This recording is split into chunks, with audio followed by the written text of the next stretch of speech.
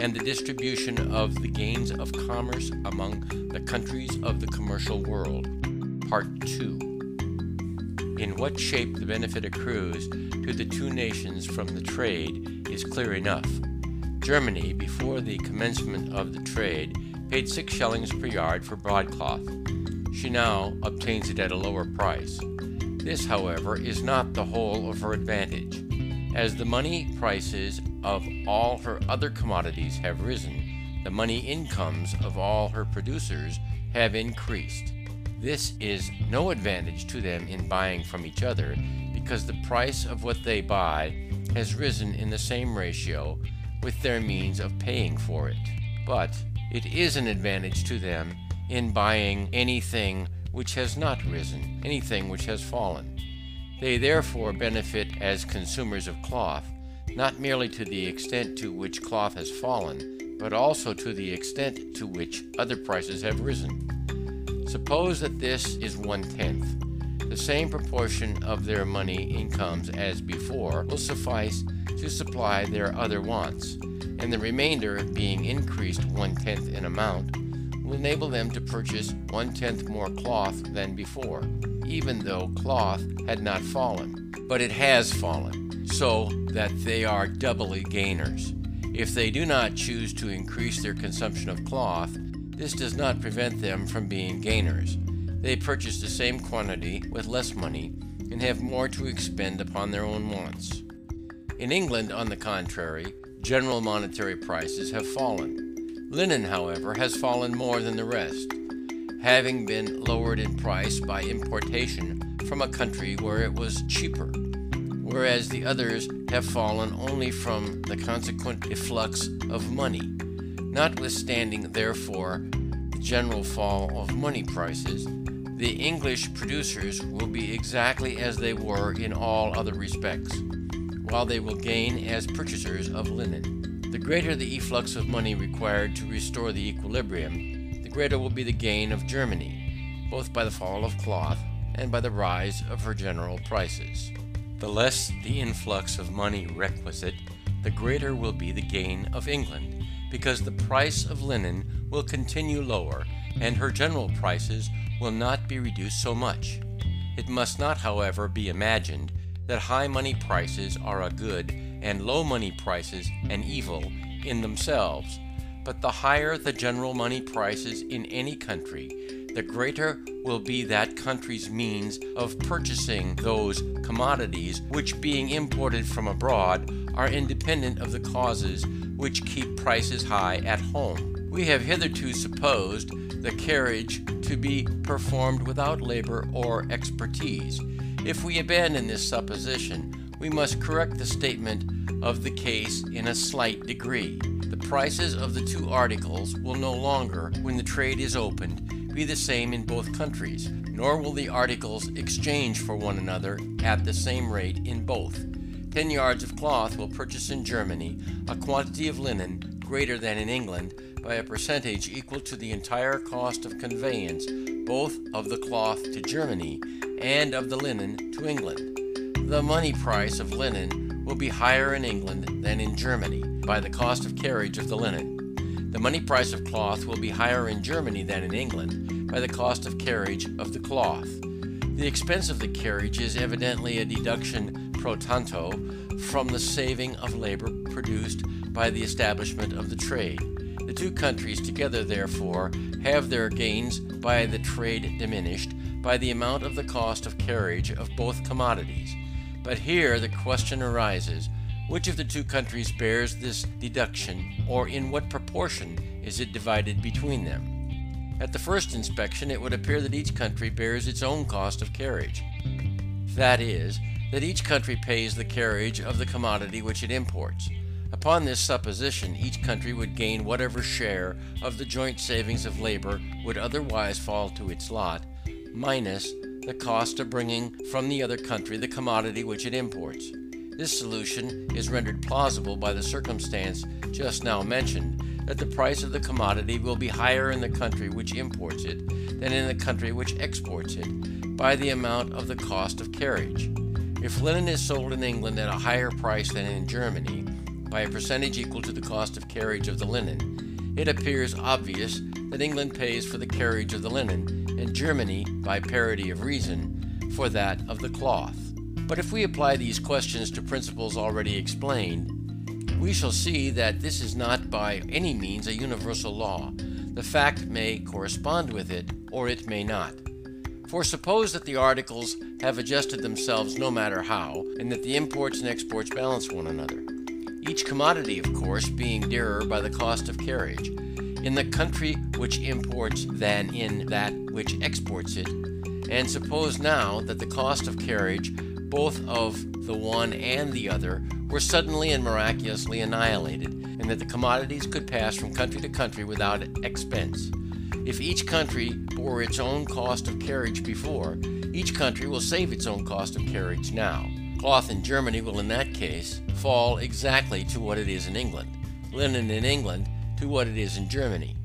Now this fall in price, supposing it to happen, will probably affect the demand on both sides, and it will either affect it alike in both countries, or it will affect it unequally. It will affect it alike if the fall of price does not affect the demand at all, or if it affects it equally in both countries. If either of these results should take place, the cloth and the linen would continue to balance each other out as before.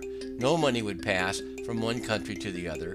Prices in both would continue at the point to which they had fallen, and each country would exactly save the cost of carriage on the commodity which it imports from the other. But the result might be that the fall of price might not have an effect exactly equal on the demand in the two countries. Suppose, for instance, that the fall of cloth in Germany, owing to the saving of the cost of carriage, did not increase the demand for cloth in Germany, but that the fall of linen in England, from a like cause, did increase the demand for linen in England. The linen imported would be more than could be paid for by the cloth exported. The difference must be paid in money. The change in the distribution of the precious metals between the two countries would lower the price of the cloth in England, and consequently in Germany, while it would raise the price of linen in Germany, and consequently in England. Germany, therefore, by the annihilation of cost of carriage, would save in price more than the cost of carriage of the cloth. England would save less in price than the cost of carriage of the linen. But if by the miraculous annihilation of cost of carriage, England would not save the whole of the carriage of her imports, it follows that England did not previously pay the whole of that cost of carriage. Thus, the division of the cost of trade and the division of the advantage of trade are governed by precisely the same principles, and the only general proposition which can be affirmed respecting the cost is that it is pro tanto a deduction from the advantage.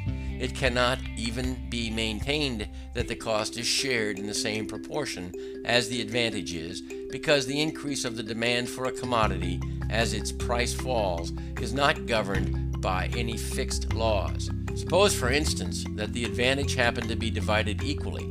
This must be because the greater cheapness arising from the establishment of the trade either did not affect the demand at all, or affected it in an equal proportion on both sides.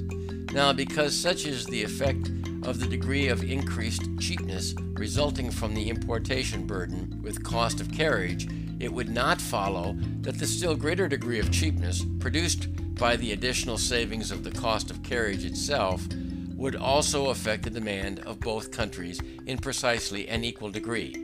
But if we cannot be said to bear an expense which, if saved, would be saved to somebody else and not to us, two countries may have equal shares of the clear benefit of the trade, while, if the cost of carriage were saved, they would divide the savings unequally. If so, they divide the gross gain in one unequal ratio, the cost in another unequal ratio, though their shares of the cost being deducted from their shares of the gain leave equal remainders. The question naturally suggests itself whether any country by its own legislative policy can engross to itself a larger share of the benefit of foreign commerce than would fall to it in the natural or spontaneous course of trade. The answer is, it can. By taxing exports, for instance, we may under certain circumstances produce a division of the advantage of the trade more favorable to ourselves. In some cases we may draw into our coffers the expense of foreigners, not only the whole tax, but more than the tax. In other cases we should gain exactly the tax, in others less than the tax. In this case, a part of the tax is borne by ourselves, possibly the whole, possibly even, as we shall show, more than the whole. Suppose that England taxes her export of cloth, the tax not being supposed high enough to induce Germany to produce cloth for herself. The price at which cloth can be sold in Germany is augmented by the tax.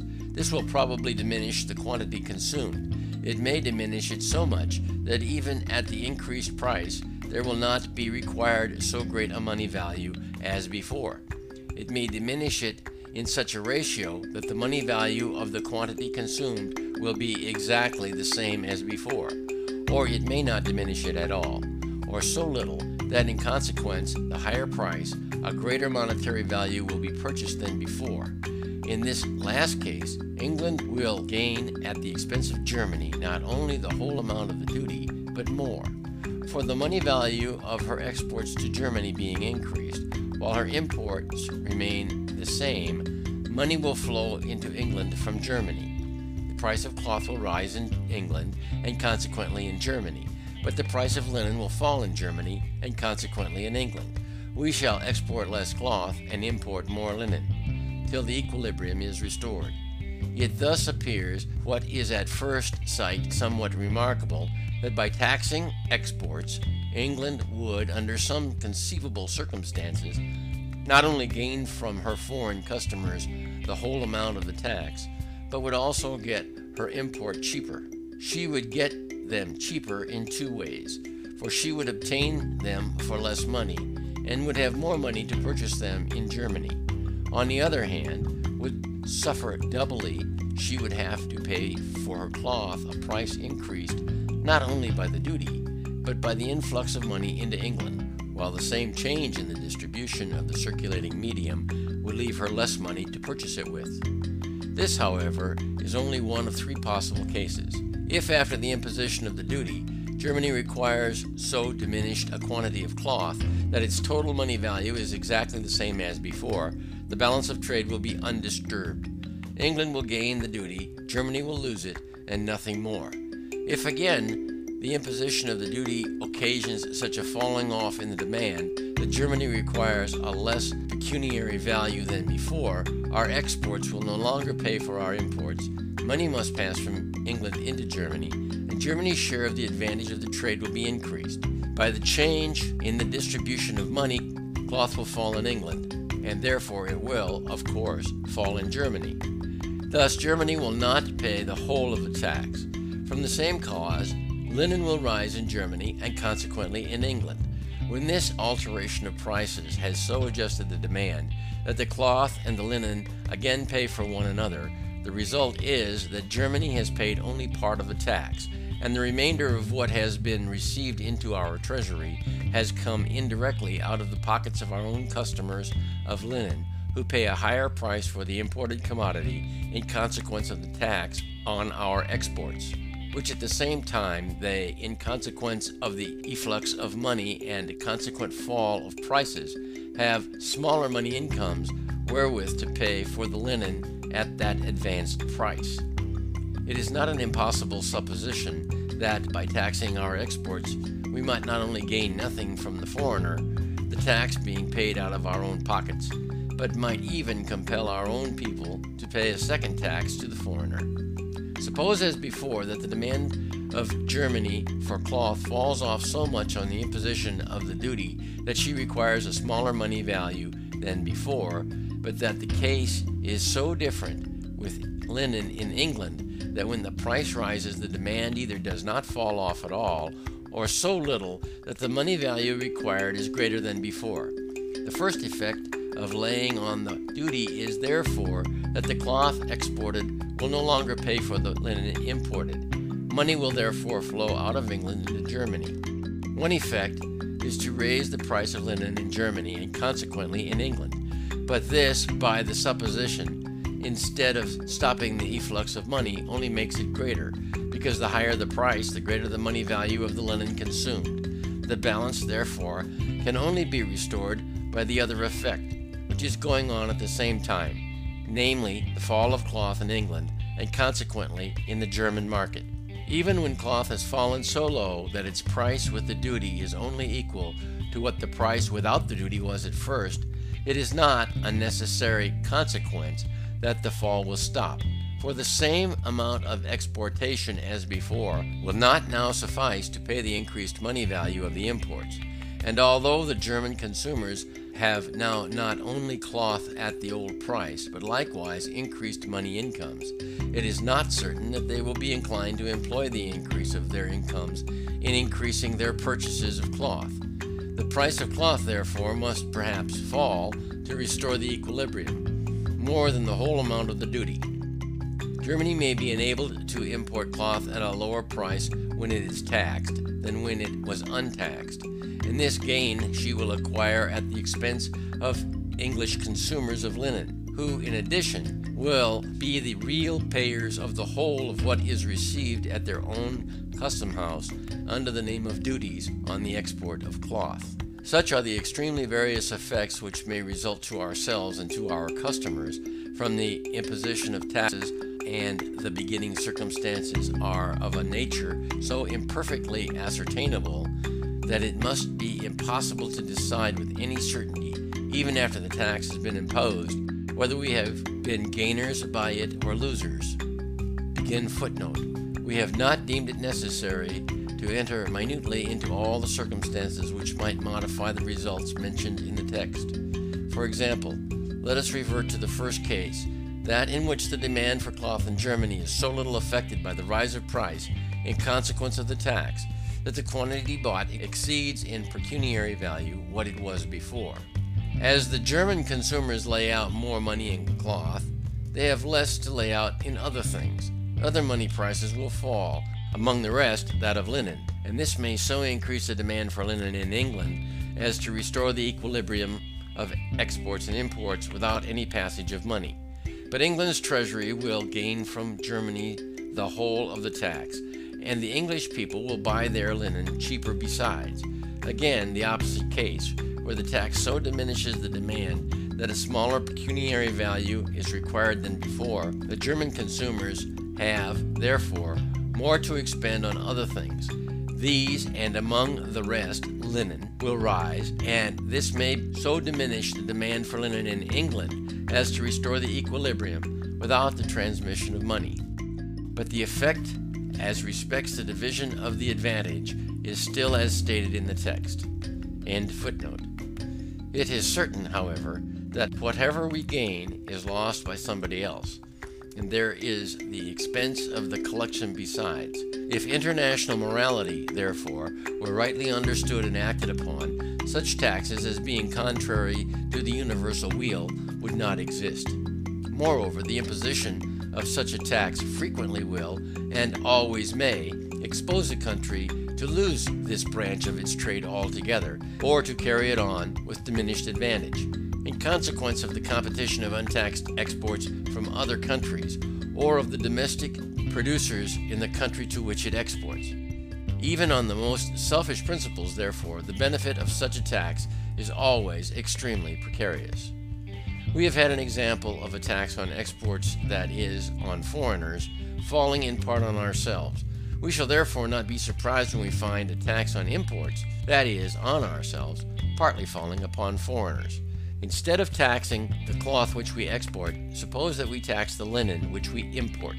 The duty which we are now supposing must not be what is termed a protecting duty, that is, a duty sufficiently high to induce us to produce the article at home. If it had this effect, it would destroy entirely the trade, both in cloth and in linen, and both countries would lose the whole of the advantage which they previously gained by exchanging those commodities with one another. We suppose a duty which might diminish the consumption of the article, but which would not prevent us from continuing to import it as before, whatever linen we did consume. The equilibrium of trade would be distributed if the imposition of the tax diminished in the slightest degree the quantity of linen consumed. For as the tax is levied at our own customs house, the German exporter only receives the same price as formerly, though the English consumer pays a higher one. If therefore there be any diminution of the quantity bought, although a larger sum of money can be actually laid out in the article, a smaller one will be due from England to Germany. This sum will no longer be equivalent for the sum due from Germany to England for cloth. The balance therefore must be paid in money. Prices will fall in Germany and rise in England. Linen will fall in the German market, cloth will rise in the English. The Germans will pay higher prices for cloth and will have smaller money incomes to buy it with, while the English will obtain linen cheaper, that is, its price will exceed what it previously was by less than the amount of the duty, while their means of purchasing it will increase by the increase of their money incomes. If the imposition of the tax does not diminish the demand, it will leave the trade exactly as it was before. We shall import as much and export as much. The whole of the tax will be paid by our own pockets. But the imposition of a tax on a commodity almost always diminishes demand more or less, and it can never, or scarcely ever, increase the demand. It may therefore be laid down as a principle that a tax on imported commodities, when it really operates as a tax and not as a prohibition, either total or partial, almost always falls in part upon the foreigners who consume our goods, and that this is a mode in which a nation may be almost sure of appropriating to itself at the expense of foreigners a larger share than would otherwise belong to it of the increase in the general productiveness of the labor and capital of the world, which results from the interchange of commodities among nations. It is scarcely necessary to observe that no such advantage can result from the duty if it operates as a protecting duty. If it induced the country which imposed it to produce for herself that which she would otherwise have imported, the saving of labor, the increase in the general productiveness of the capital of the world, which is the effect of commerce, and which a non-protecting duty would enable the country imposing it to engross, would not be engrossed by a protecting duty, because such a duty prevents any such increased production from existing. With a view to practical legislation, therefore, duties on importation may be divided into two classes: those which have the effect of encouraging some peculiar branch of domestic industry, and those which have not. The former are purely mischievous, both to the country imposing them and to those with whom it trades. They prevent a savings of labor and capital, which, if permitted to be made, would be divided in some proportion or other between the importing country and the countries which buy what the country does not or might export. The other class of duties are those which do not encourage one mode of procuring an article at the expense of another, but allow interchange to take place just as if the duty did not exist, and to produce the saving of labor which constitutes the motive to international as to all other commerce. Of this kind are duties on the importation of any commodity which could not by any possibility be produced at home, the duties not sufficiently high to counterbalance the difference of expense between the production of the article at home and its importation. Of the money which is brought into the treasury of any country by taxes of this last description, a part only is paid by the people of that country, and the remainder by the foreign consumers of their goods. Nevertheless, this latter kind of taxes are in principle as ineligible as the former, although not precisely on the same ground. A protecting duty can never be a cause of gain, but always and necessarily a loss. To the contrary, imposing it just so far as it is efficacious to its end.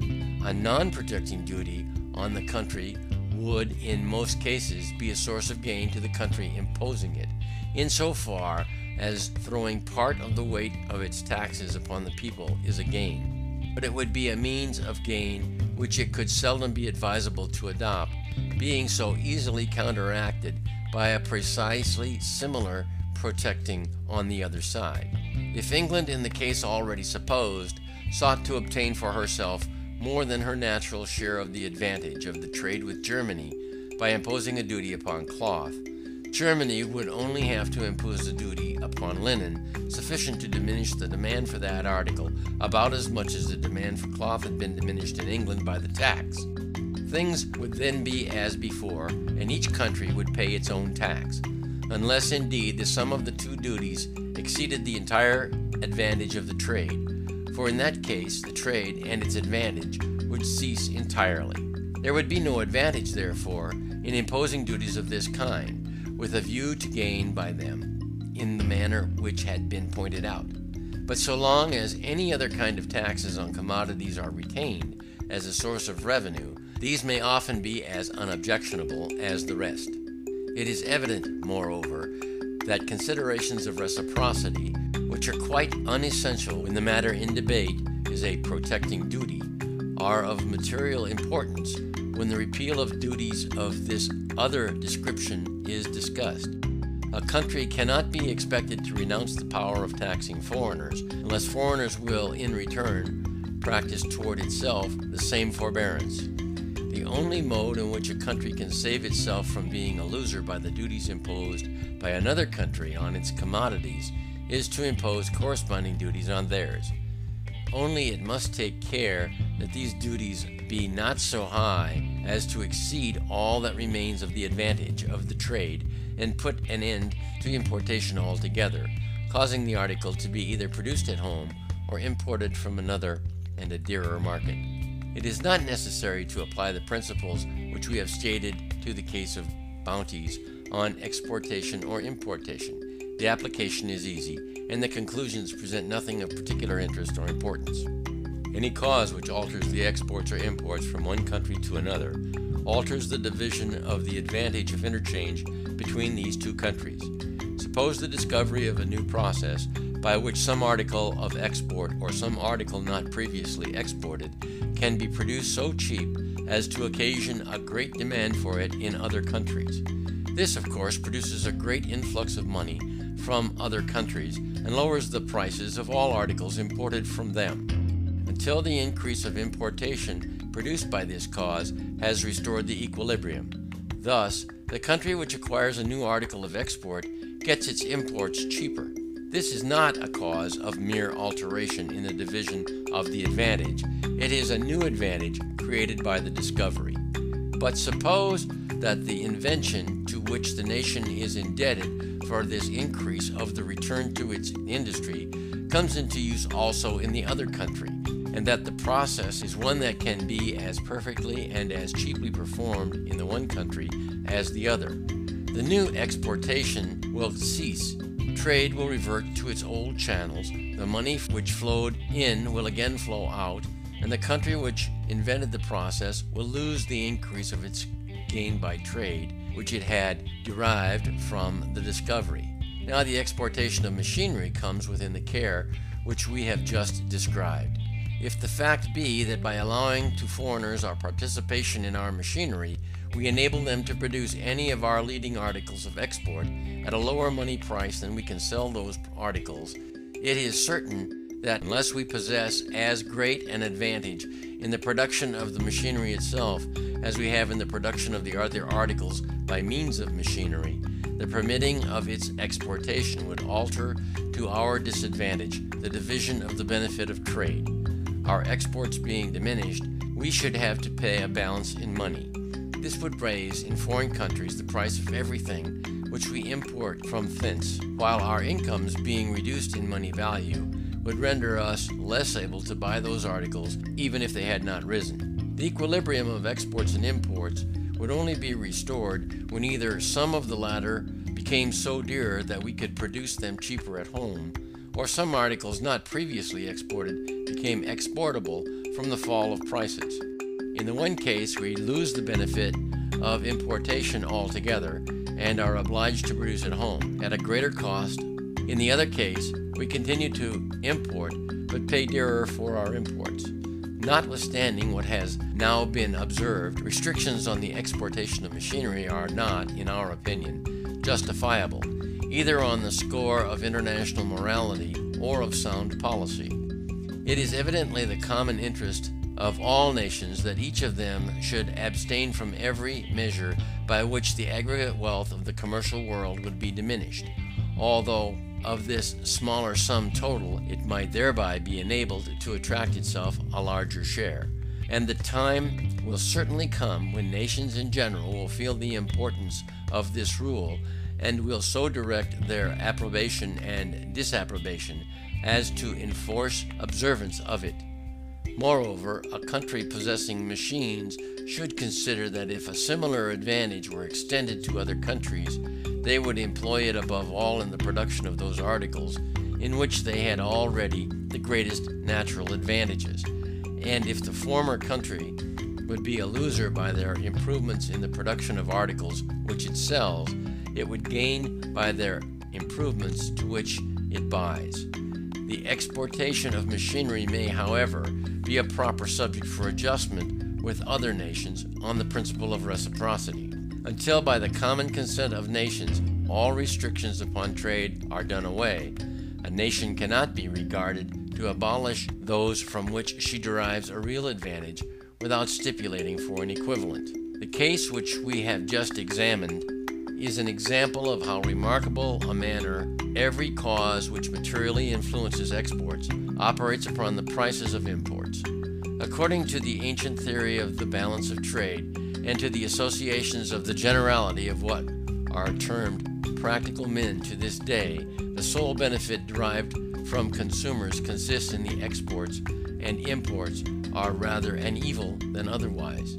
Political economists, seeing the folly of these views, are clearly perceiving that the advantage of commerce consists and must consist solely of the imports, have occasionally suffered themselves to employ language evincing inattention to the fact that exports, though unimportant in themselves, are important by their influence on imports.